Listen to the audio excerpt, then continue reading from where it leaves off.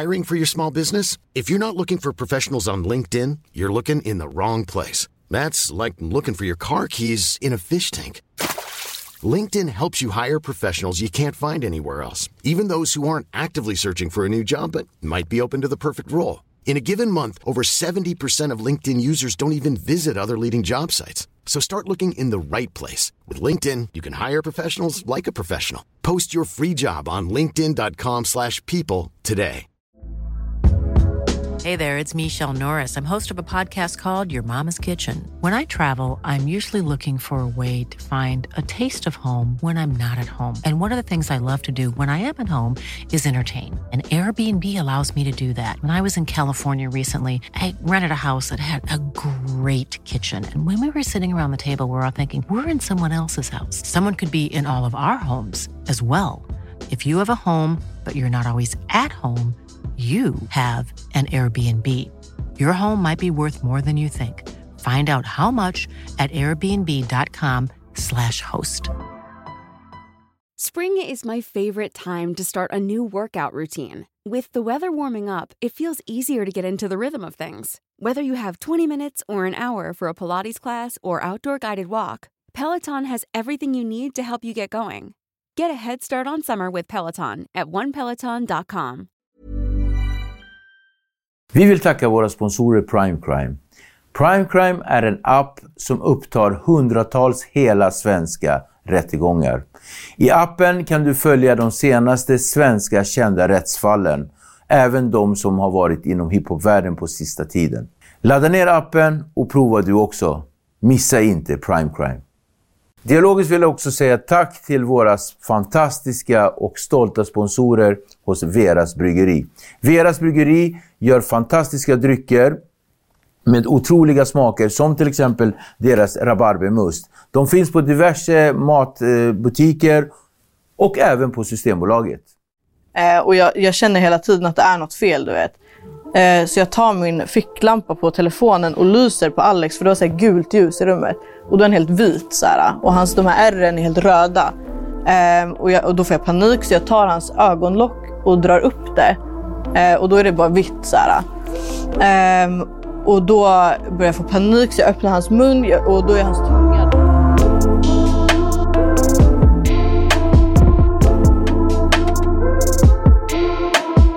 Hej på er och välkommen tillbaka till Dialogiskt. Mitt namn är Viktor och jag är som vanligt eran host. Vi vill fortsätta med att säga att vi är tacksamma att ni subscribar, delar, men framförallt tipsar era nära och kära om vår fantastiska kanal. Som sagt, ni är en del av vår livlina. Den här veckan har vi en gäst som har slagit sig igenom YouTube med väldigt, väldigt kort varsel, som tillsammans med Alex Ceesay gjorde Alex och Alva. Där de har haft content som handlar om allting mellan himmel och jord. Alva har en egen historia som hon kommer berätta för er här hos oss. Välkommen till Dialogiskt, Alva. Tack så mycket. YouTuber. Vad mer? Influencer? Influencer kanske. Är det sjukt att bli kallad influencer? Ja, faktiskt. Många influencer tycker att det känns typ obehagligt. Ja, men typ lite. Eller så här, alltså, det känns som att man måste influera folk hela tiden. Alltså fattar du vad jag menar? Att man måste vara så här förebild hela tiden. Men gör du inte det då? Jag vet inte. Alltså jag är ingen aning. Kanske. Ja. Hur mår du?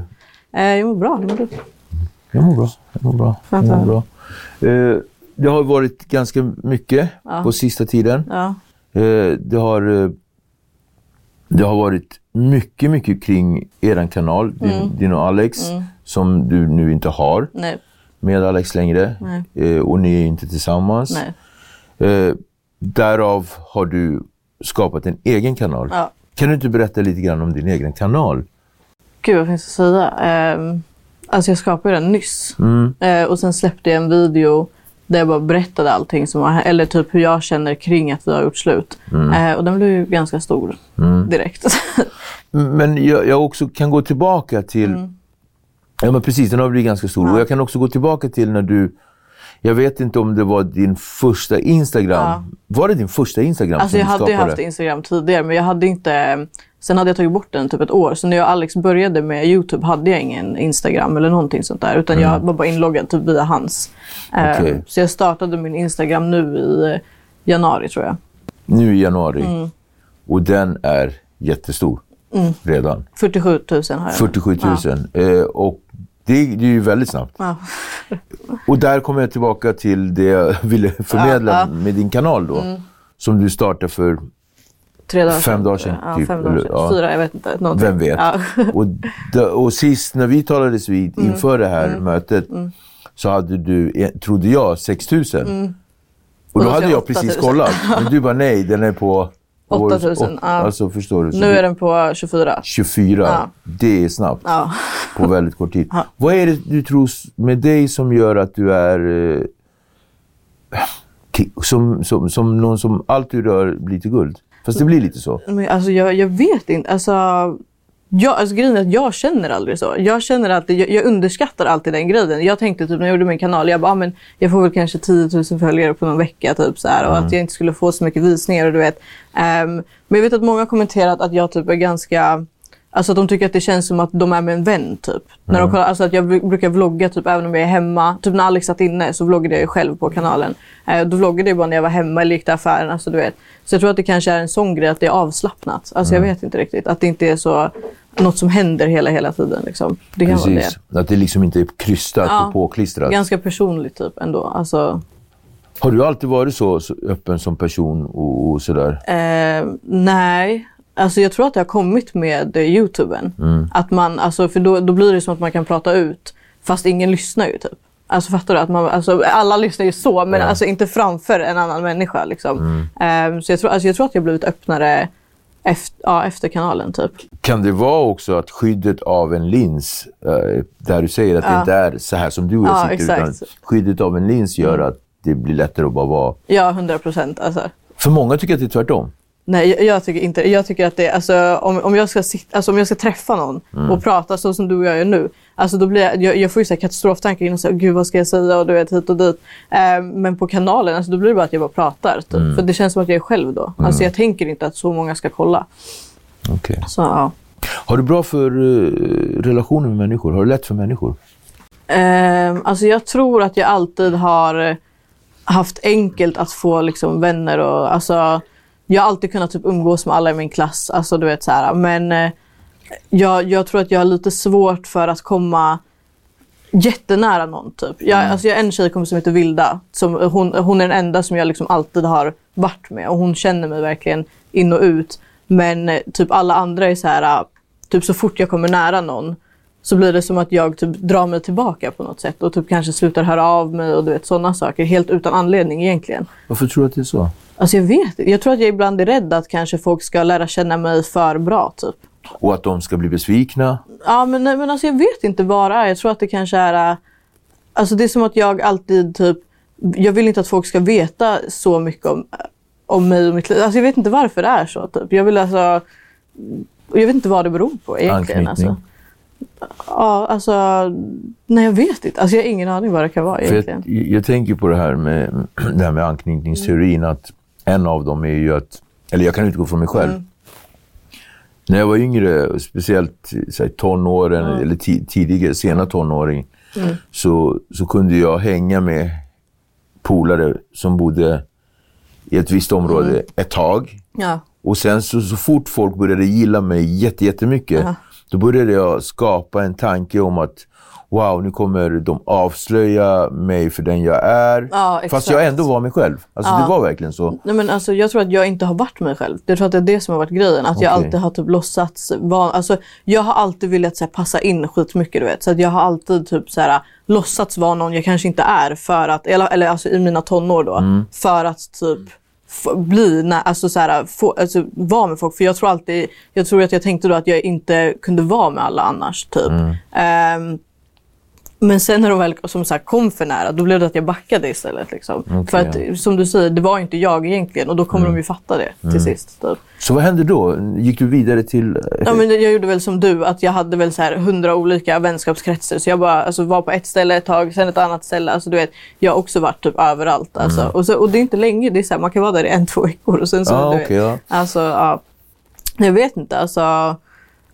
Sen har jag alltid haft alltså, några få som jag liksom alltid har varit med såklart, men att jag har varit mycket så här, men att jag umgås med folk intensivt och sen blir det som att jag inte tröttnar, men att jag typ Tröttnar? Ja, men inte tröttnar, men alltså att jag liksom drar mig tillbaka och liksom slutar höra av mig och så här, ja, jag vet inte. Alltså, det blir enkelt sådär. Men kan det bli att du någonstans känner att du har gett för mycket av dig själv så att du blir nästan utmattad och inte har mer att ge? Ja, men kanske. Det skulle kunna vara så. Ja. Och tror att folk blir besvikna? Ja, alltså det skulle kunna vara så. Och att typ, om de lär känna mig alltså, på djupet, att, så här, att de inte ska gilla mig då. Typ. Alltså jag vet inte. Så att man typ gör dem en tjänst genom det? Ja, men typ. Okej. Det har ju mycket med anknytning att göra och så här. Och du var ju inne på att den jag verkligen är. Vem är du? Gud vad svår fråga. Det är en taskig fråga, jag vet. Men om vi går tillbaka till barndom och sådär. Hur var du som liten? Var är du uppväxt? Jag är uppväxt i Skarpnäck och Dalen. Alltså jag var lugn när jag var liten ändå. Alltså först var jag ensam barn. Alltså mina föräldrar har alltid varit gifta.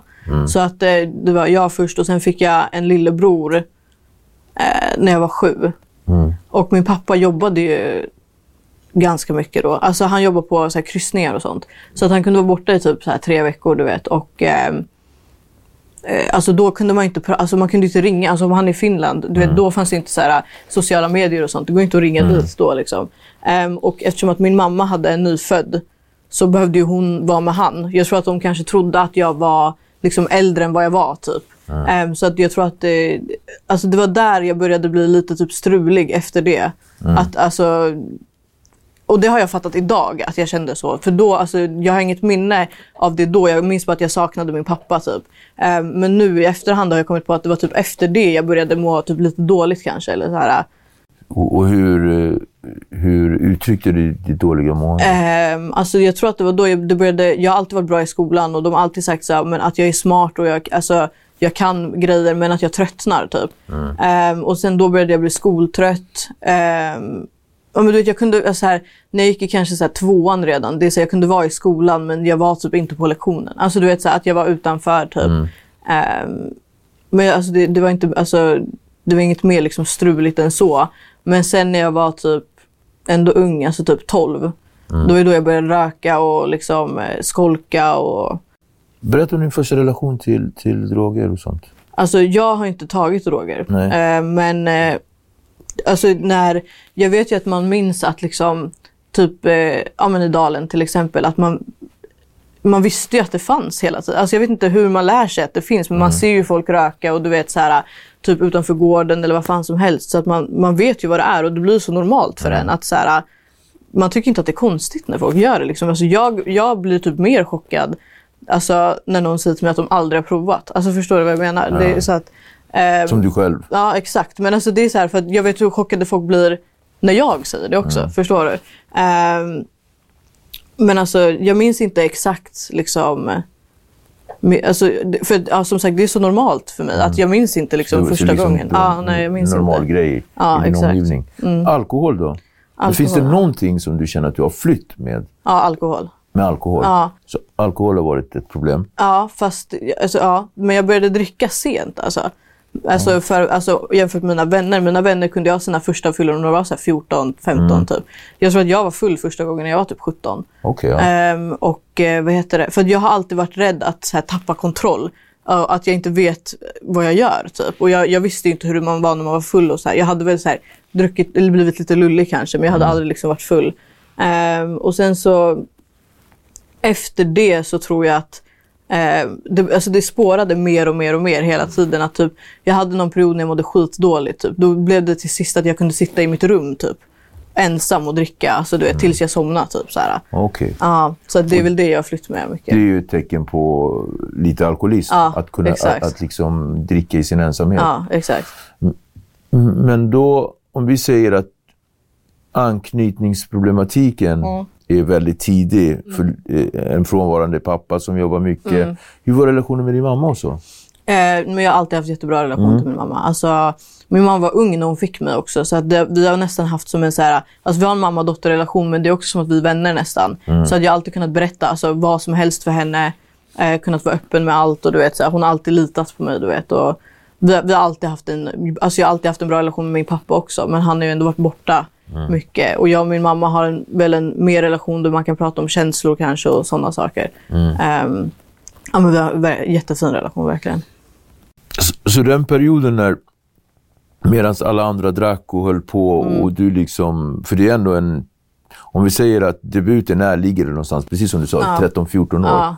Vad gjorde du istället? Var du den som tog hand om alla? Ja, exakt. Jag var så här, mamman där. Okay. Du springer inte dit, kom hit. Alltså, du vet så. Och så har jag alltid varit. Jag har hela mina tonår har jag tyckt att det varit fett med allt sånt här som man inte får göra, du vet. Alltså jag har alltid dragits till den grejen typ. Alltså trodde jag ju tills jag liksom blev tillsammans med Alex och fick se hur det var på riktigt. Så nu tycker jag inte att det är lika kul längre. Alltså, men alltså jag tror bara att jag alltid har velat vara, oavsett om jag inte har typ provat, alltså även om jag inte hade provat dricka och sånt, så vill jag vara där det händer hela tiden. Bara ifall alltså, det blir action eller vad fan som helst, du vet. Men alltså, jag tog väl hand om, eller så var jag bara där. Så var det bara där. Och relationen till alkohol, vi är lite kvar i det. Så här. När kände du att det var som jobbigast? Alltså jag tror typ i början av 2020 tror jag att det hade spårat lite. Alltså det var då jag kunde sitta själv och dricka och sånt här. Och sen slutade jag dricka i typ några månader. Och då träffade jag Alex. Okay. Och Alex hade nyss kommit ut från häktet. Så han drack inte heller eller någonting då. Och sen så tror jag att det var typ i september 2020 kanske. Då tog han ett återfall. Och då gjorde jag också det. Så att vi tog det liksom samtidigt. Och sen efter det då spårade det. Alltså, fast då var det ju mer att det spårade för båda oss helt. Och sen slutade vi igen. Så alltså, det har ju gått verkligen upp och ner. Men då drack vi varje dag typ, nästan. Hur är du i relationer? Alltså jag vet inte. Jag tror att jag bryr mig väldigt mycket om jag kommer någon. Alltså jag tror att jag har ganska svårt att så här, jag bryr mig om folk såklart, men att verkligen så här, göra allt för en människa. Men om jag kommer någon väldigt nära så blir jag nästan så här att jag vill göra allt hela tiden för att den människan ska må bra. Alltså både i vänskapsrelationer och alltså typ min relation med Alex och allting, att det blir att jag hela tiden vill alltså att allt ska vara bra hela tiden till vilket pris som helst. Alltså jag gör vad som helst bara för att allt ska vara lugnt typ och bra med den andra människan. Så att du glömmer bort dig själv? Ja, till och med. Ofta, ja. Eller att jag prioriterar andra före mig själv typ. Och hur kommer det ut sen? Alltså, blir det att du trycker ner det eller? Ja, men jag är så. Jag trycker bort alla mina känslor hela tiden typ. Så att sen när jag väl är själv typ som nu, då blir det att allt typ från de senaste månaderna kommer tillbaka typ. Och då blir det igen som att jag stänger av och inte känner alltså, några känslor alls. Jag känner mig bara så här apatisk nästan typ. Alltså du vet att jag så här kasta bort tankar, jag vill inte tänka på vissa saker typ eller prata om det eller du vet någonting sånt där. Inom medberoende så finns det ju olika mönster som man har. Det finns ju liksom förnekelsemönstret, det finns anpassningsmönster, kontrollmönster och undvikande mönster. Ja. Sen finns det ett annat mönster som jag inte kan säga så här på rak arm, men som är mer att man slår på sig själv mönster. Och så. Vilket av de här känner du att du leker närmast? Du anpassar dig? Ja, jag tror det. Alltså också kontroll kanske. Jag tror att jag har någon liten blandning av båda dem typ. Men anpassning, alltså det blir som att jag i mitt huvud liksom normaliserar det som händer nästan. Och så blir jag så där igen att jag vill bara att allt ska vara lugnt. Så att du vet att jag kanske egentligen vill jag inte att personen ska ha ett missbruk till exempel. Men om den personen jättegärna, som Alex då, alltså när det har varit så, om jag vill att han ska sluta men han inte är redo, då blir det som att jag nästan är okej med det. Alltså förstår att jag hjälper honom. Möjliggöra det. Ja, exakt. Ja. Du vill möjliggöra det. Okej. Nu är vi ju mycket vi är inne och duttar i din och Alex relation så det känns ju nästan dumt att inte ens fortsätta prata om det. Men jag tänker, när ni träffades, vad i relationen kände du var det som fick dig fast? Alltså jag tror jag kände mig trygg med Alex direkt. Alltså verkligen när vi väl lärde känna varandra. Alltså grejen är att jag har inte kommit nära någon människa någonsin, alltså som Alex, så fort. Alltså det kändes som att när vi hade träffats bara så här 3 gånger, det kändes som att vi hade känt varandra hur länge som helst typ. Ja, men alltså jag har alltid känt mig trygg med honom typ. Alltså i att kunna prata med han och att han förstår mig och typ jag har bara alltid känt en trygghet med honom typ. Jag tror att det är det som fick mig liksom första början att liksom fastna, att jag ville vara med han hela tiden, du vet, för att jag mådde alltid bra med honom. Och den känslomässiga trygghet bidrog ju till fantastiska saker för er båda två. Har du, och när jag säger fantastiska saker så är det YouTube-kanalen, era resor tillsammans, men allting som ni har gjort. Ja, verkligen. Alltså, och hela Sverige har ju fått följa med er. Lägenheten som har fixats och sen möten med era respektive familjemedlemmar. Jag vet att Alex mamma har varit med och sådär. Min mamma också. Och din mamma också. Så att egentligen skulle vi kunna sitta här och prata om allt det där, men det kan man gå in på era YouTube-kanal gå in och kolla. Allt finns ju. Men jag tänker mer grundligt och sådär. Sen har det tyvärr blivit så, vi pratar ju om återfall och det där den medberoende personen blir som mest tydlig. Ja. Och i ditt fall, när kände du att shit, nu är jag väldigt, väldigt medberoende till Alex? Och jag tänker ju så här, så att jag inte tar saker och sätter i din mun. Ja. Det här med medberoende handlar ju inte om honom, utan det handlar om dig. Nej, alltså jag vet inte riktigt. Alltså jag kan inte sätta ord riktigt på när jag har... Alltså jag tror att för jag trodde förut att medberoende betydde att man typ började knarka för att någon annan knarkade. Du vet, förstår du? Och så googlade jag på det och så läste jag om det, du vet. Och jag bara, men shit, det här är ju jag. Alltså hur man blir liksom, alltså att man stänger av typ känslomässigt mycket. Alltså du vet, att man bara låter saker hända nästan typ. Och men underlättar, alltså hjälper till. Man är möjliggörare. Ja, exakt.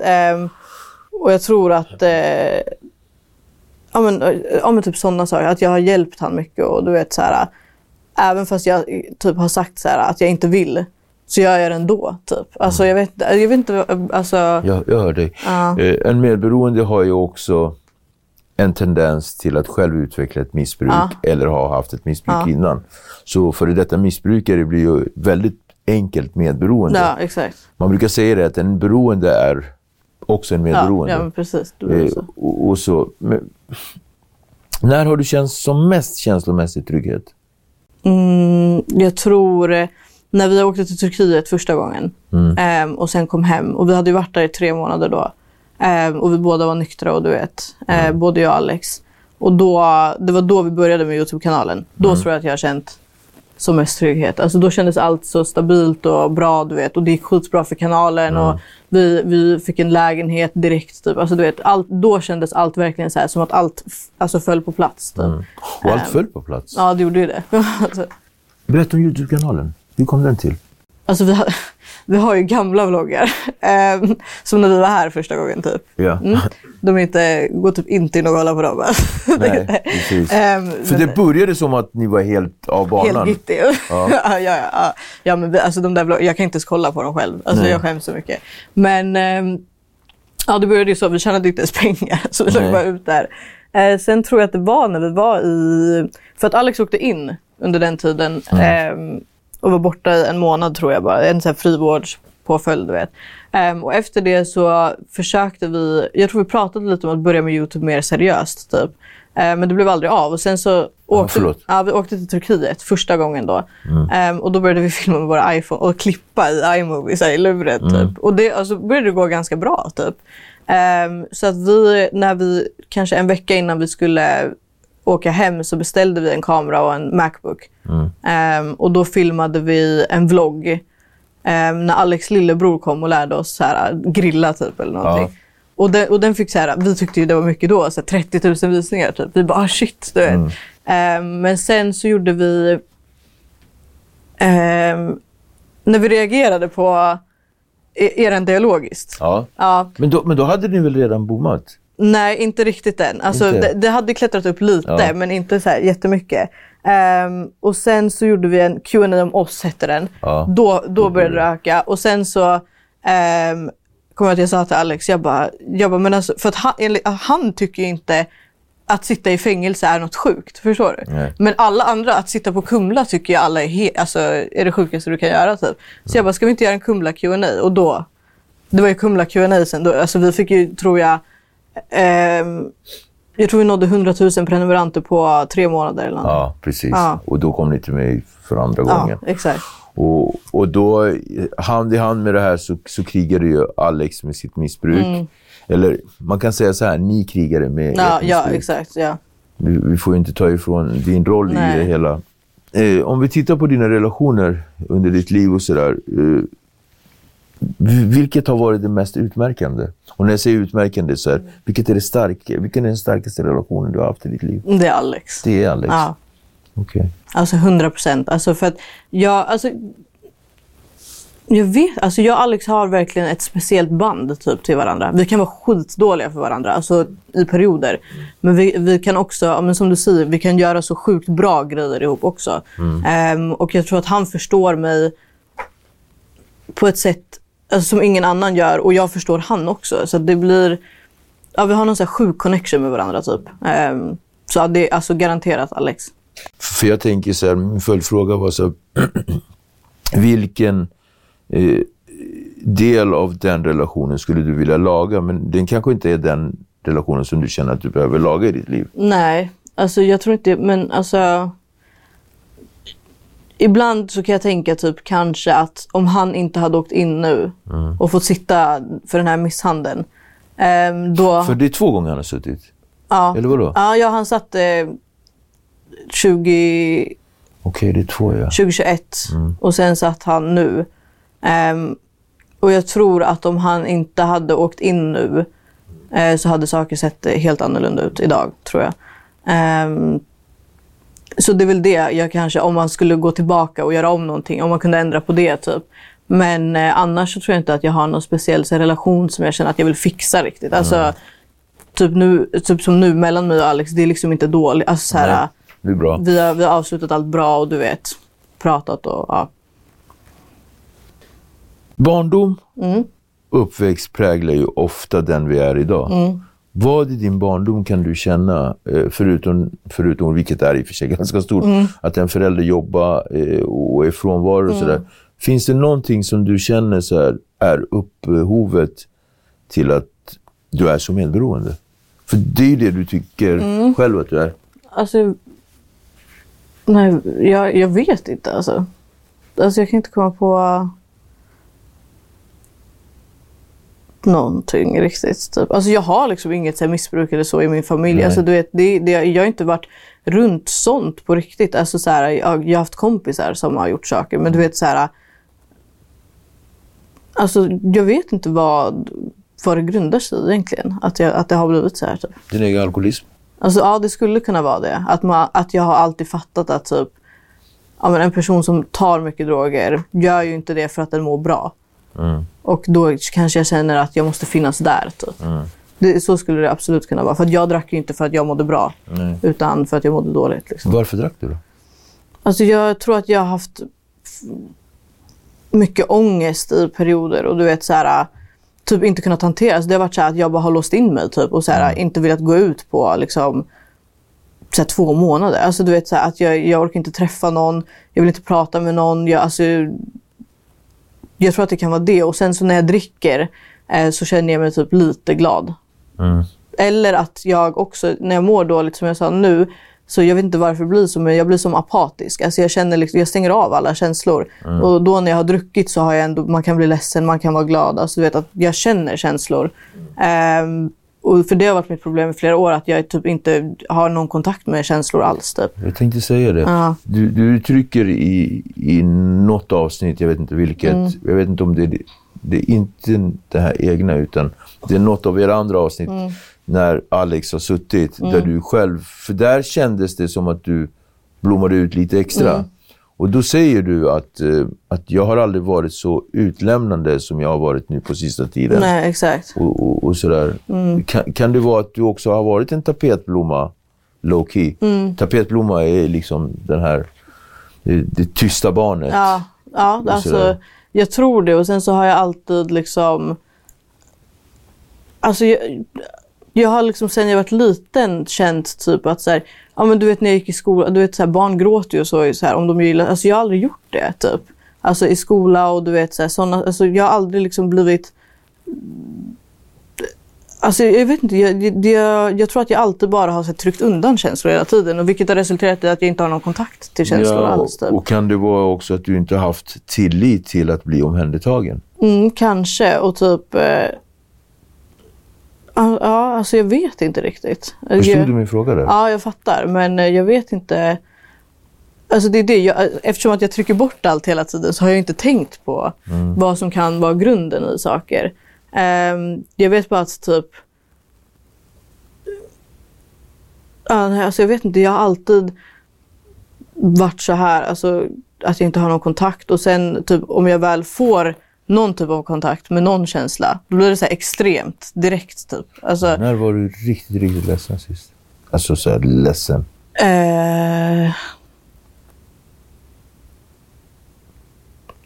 När jag och Alex skilde oss, tror jag. Ja, alltså, det är ju inte länge sedan. Nej, alltså nej, det var inte länge sedan. Men, alltså, men det var också så här, jag var ledsen typ då, liksom den dagen. Och sen efter det så är det bara som att jag stängt av helt. Ja, helt. Och då var jag bara ledsen för att Alex är en person som kan väcka mina känslor helt, alla. Han vet exakt vad han ska säga och göra, och du vet så här. Och han är verkligen varit en så stor del av mitt liv, att förlora honom var alltså det var så jobbigt för mig, du vet. Och sen när jag då åkte jag hem till min mamma. Och sen efter det så stängde av helt liksom. Jag vill inte prata med någon, inte ens han, inte mina föräldrar, alltså ingenting. Jag vill bara liksom vara själv. Vad gör du då? Alltså så, du vet när man bara gör något, alltså typ, jag kan sätta på en serie som jag inte ens gillar. Alltså bara för att ta på någonting så att jag inte behöver tänka typ. Får jag fråga en sak? Varför tillåter du inte Alva att vara ledsen? Jag vet inte. Vad är det du tror kan hända när du blir ledsen? Alltså, tror du att du går sönder? Nej, men jag tror att jag kommer börja känna, alltså börja må dåligt över massa, fattar du? För att när jag väl blir ledsen så blir det som att jag blir ledsen för allt som har hänt de senaste 2 åren. Förstår du? Och om vi tittar på de senaste 2 åren, vilka faktorer är det liksom som du känner? För nu ser jag på det att du börjar säga. men vi ska inte gå in så här, för det handlar inte om att du ska bara utan vilka känslor de senaste 2 åren är som mest jobbigt att hantera? Och om du utgår från händelser och sen relaterar det till en känsla. Förstår du min fråga? Du kan ta 3. Alltså jag kommer på en så här direkt. Och det var när Alex tog överdosen. Okej, berätta. Men vi hade varit hos dig. Och sen så åkte vi direkt från dig till, alltså hans första intervju då, till Halmstad. Och han hade inte sovit och sådär. Och vi träffade några av hans vänner och började dricka, och de tog droger och du vet. Och så går Alex ut med en av de här killarna. Jag vet inte vad, de skulle väl hämta mer droger eller någonting. Och så går det så här lång tid och ingen kommer tillbaka, och sen så helt plötsligt kommer hans kompis upp liksom helt själv typ och bara Alex har somnat i bilen typ, kan du gå ner och väcka han? Eller alltså skitkonstigt. Så jag bara okej. Så jag går ner och jag försöker väcka Alex och han vaknar inte. Och det låter som han snarkar. Så jag så här, skakar hans ansikte typ, och du vet han reagerar inte. Jag börjar hälla så här kola i hans ansikte. Han reagerar inte, så jag springer upp igen till den här killen, och då var en annan kille där också. Och jag bara, ni måste hjälpa mig för att jag tror att det är någonting. Jag tror att det är något fel, alltså jag kände det på mig. Och de skrattar ju bara bort där och bara, nej det är inget fel typ. Jag bara, okej, jag kan inte bära upp han här. Alltså han är hur stor som helst, så ska jag få upp han för trapporna. Så de var okej, så vi bär Alex liksom så upp för 3 trappor, han vaknar inte. Och så lägger vi han på sängen. Och hans kompisar, och jag säger hela tiden, jag bara, han låter inte så här när han snarkar, han låter inte så här. Och de bara, jo men det är ingen fara, tro mig, det är ingen fara. Och jag vet ju inte hur det är med sånt där, du vet. Så jag bara, okej, typ. Och så går de. Och jag känner hela tiden att det är något fel, du vet. Så jag tar min ficklampa på telefonen och lyser på Alex, för det var så här gult ljus i rummet. Och då är den helt vit så här, och de här ärren är helt röda. Och då får jag panik, så jag tar hans ögonlock och drar upp det. Och då är det bara vitt så här. Och då börjar jag få panik, så jag öppnar hans mun och då är hans tunga, du vet, här bak. Så jag tar ut den och då får jag blod på hela handen, du vet. Så jag ringer ambulansen och de säger att jag måste dra ner han på marken, kommer jag ihåg. Så jag får ner han på något sätt, jag drar han i benen tror jag, ner på marken. Och de bara tryckte några knogar alltså mot hans bröst. Och han reagerar inte alls. Och sen blir han helt tyst sådär. Och han har typ ingen puls överhuvudtaget. Och då kom de efter kanske så här 5 minuter. Och sen så tog de han till sjukhuset. Så tror jag han låg på intensiven i typ 3 dagar eller någonting sånt där. Ja. Vad hände med dig då? Han du känna någonting i allt det här som du fixade? Nej, ingenting. Jag kände efter såklart. Jag var jätteledsen och skitorolig. Och det här var ju under corona, så jag fick inte vara på sjukhuset med honom. Så jag fick sitta på ett hotell så helt själv och vänta på att han skulle ringa typ. Och du vet... Vad hände med kontrollmönstret då? Nej, jag hade panik. Jag ringde i sjukhuset hela tiden. Hej, han vaken, hej, han vaken, hej, han vaken. Alltså du vet. Och just i samma veva när ambulansen kommer så kommer polisen. Så jag hamnar i arresten. I några timmar typ. Och då får jag panik, för jag frågar polisen hela tiden. Hur mår min man? Hur mår Alex? Alltså du vet. Och de säger bara att de inte kan svara på det. Jag vill bara veta om han lever. Men de gav mig inget svar. Så där hade jag ju mest panik typ. För att jag visste inte om han levde eller inte typ. För han var ju i princip död. Där liksom. När jag såg han sist. Och i det här då, hinner du tänka på vad du känner? Jag kan tänka mig att du inte då... Nej, jag tänker på om Alex lever eller inte. Och, alltså, det var ju sådär, jag hade ju tagit hans... Det är också en medberoende grej. Han hade ju droger i fickorna, så hade ju tagit allt. Jag vet inte varför. De fattar ju redan att han har tagit droger. Ja, liksom. Men jag tog allt och la det i min BH, kommer jag ihåg. Så när de tog in mig till arresten så alltså, de bara, kan du lyfta så här, du vet, så åkte det bara ut massa kartor med massa olika saker, du vet. Och jag sket ju i, jag erkänner, jag bryr mig inte, vart är Alex? Så du fick ett narkotikabrott på det här? Ja, innehav av vad hände med det? Nej, men jag erkände ju, så att det blev ingen så här rättegång eller alltså, då, jag fick ju bara böter typ eller någonting. Och där har vi det liksom, kontrollmönster, anpassningsmönster. Du anpassar dig till sin situation och kontrollerar den fullt ut för att rädda din partner då, Alex. Exakt. Men i grund och botten så handlar det här egentligen om att du ska rädda dig själv. Förstår du det? Varför tror du att det är så? Jag vet inte. Alltså, jag vet inte. För man säger ju så här, hellre har man en relation som inte funkar bra än ingen relation alls. Så att om vi nu spetsar till det här och försöker komma till kritan med allt det här som vi har snackat runt, så handlar det här om Alva som inte vill vara ensam. Ja. Eller jo, alltså... Eller? Jag gillar att vara ensam. Fast det är skillnad. Eller... Att vara ensam och bli övergiven. Ja, jag tror att jag är svår... Alltså jag är rädd att folk ska lämna mig, så att det blir ofta att jag lämnar... Typ som det här med vänner. Att jag drar innan. Så att jag inte ska behöva det är därför jag är liksom, innan Alex, jag har inte haft någon så här seriös relation. För att det går inte. Alltså jag har varit för nojig att liksom släppa in någon. Alltså, men det, ja, alltså... Så att lämna någon på egna premisser är ju mycket mer godtagbart än att själv bli övergiven och lämnad. 100%. Så att det är ju det. Jag försöker verkligen mäcka det här.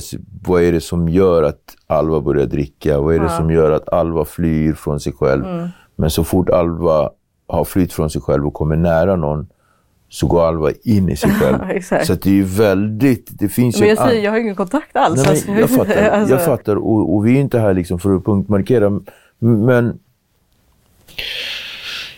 Finns det någon tid i ditt unga liv där du känner att du är fullt trygg?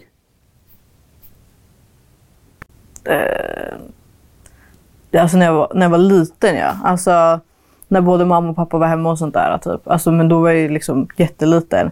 Sen blev jag, alltså typ i tonåren blev jag så strulig att alltså, jag minns inte ens mina tonår typ. Jag har förträngt typ allt som har hänt Och jag minns min barndom ändå ganska bra. Typ. Men jag vet inte, jag har ganska dåliga minnen liksom, från allt som hände när jag var ung. Typ. Jag vet inte varför, det är så här blurrigt för mig. Typ. Vad skulle du vilja säga till tjejer där ute som liksom är i ett sånt här tillstånd, som är i dåligt mående? Vad kan man göra? Hur har du tagit dig ur? Alltså, jag tror bara att jag mognade typ. Alltså att jag kände att typ alltså att jag började bli, men typ att men när jag träffade Alex, då hade jag någon att prata med och ventilera med. Jag tror att det är viktigt att prata med folk. Alltså så här, typ jag har aldrig gått till psykolog och sådana saker. Det kanske hade varit bra om jag gjorde det egentligen. Det finns ju kuratorer i skolor. Alltså, du vet, jag tror att man kan börja med att prova det i alla fall. Och sen om det inte funkar får man ju se på andra alternativ. Liksom. Jag tror att det är det bästa egentligen. Att hitta någon att prata med. Jag tittar på en YouTube-kanal som din, där du ger råd. Är det som är tanken med din YouTube-kanal? Eller vad har du tänkt med den? Jag vill bara vara alltså, verkligen mig själv till 100%. Och typ, jag skulle lätt kunna prata om sånt här. Det var min mamma sa faktiskt, hon bara att jag borde ha en serie med folk som kanske har psykisk ohälsa eller lever i jobbiga relationer eller du vet sådana saker. Så du vet, men jag vill ändå ta upp sådana ämnen. Men sen så är det ju det här att jag underskattar mig själv hela tiden. Så jag tänker ju så här, kommer det här bli bra? Kommer folk lyssna på det här? Jag tror inte att jag inspirerar någon annan. Fast jag egentligen säkert gör det. Precis, vilket är bevisligen. Ja, men jag känner inte så. Typ. Alltså, så att, det är väl det här att jag tvivlar på mig själv väldigt mycket. Men alltså, om jag kan hjälpa folk så vill jag absolut göra det, såklart.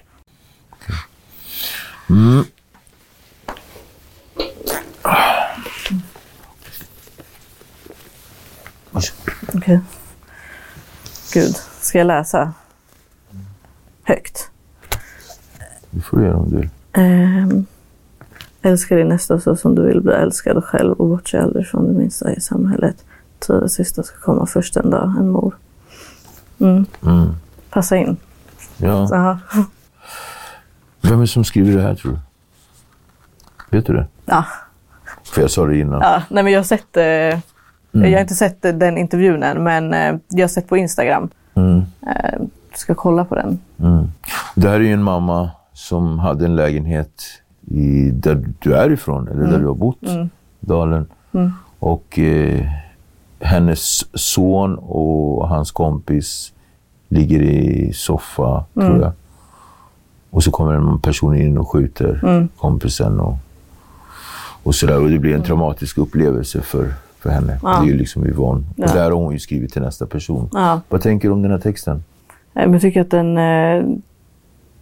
den passade in typ lite på hur allt är just nu. Typ. Alltså jag vet inte. Det var fint skrivet alltså, verkligen. Det är svårt att beskriva, men jag fattade. Jag tog till mig verkligen det hon skrev. Okej. Finns det någonting alltså, som du känner att du uppskattar väldigt, väldigt högt, men som andra inte riktigt gör? Alltså, jag vet inte. Gud vad svår fråga.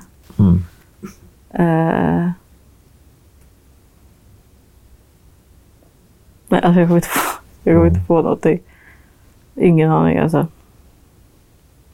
Det här med att värdera sig själv, känner du? Alltså man... Jag tror att när jag har kommit hela vägen att ta mig själv först, alltså förstår du, då kommer jag säkert uppskatta det mycket. Men nu, jag jobbar ju fortfarande på att hitta mig själv typ lite. Har du blivit mer vuxen på 2 år? Ja. Vet du det? Ja, 100%. Jag sitter och tittar och så tänker jag så här, shit, du har blivit mycket mer vuxen jag vet, på de här 2 åren. För första gången vi sågs, det är ungefär 2 år sedan. Ja, då var jag helt borta. Du kändes också flummig faktiskt när ni kom där. Ni hade varit på McDonalds och bråkat med värsta pådraget. Vi krockade på vägen till det också. Det tog 3,5 timmar för att komma på en intervju. Det är så jävla sjukt. Ja, nej, shit alltså. Det var... Ja, jag var helt annorlunda på den tiden än vad jag är nu. Alltså verkligen. Jag tror jag växte eller mognat i alla fall skitmycket och ser saker på ett helt annat sätt än vad jag gjorde då liksom. Som sagt, då tyckte jag att allt sånt där var typ så här spännande och häftigt och du vet. Alltså nu är det så här, alltså jag är så trött på allt sånt där. Fan alltså. Du får ta hand om dig själv. Detsamma. Och lycka till med allt. Tack så mycket. Tack för att du kom. Tack för att jag fick komma. Tack.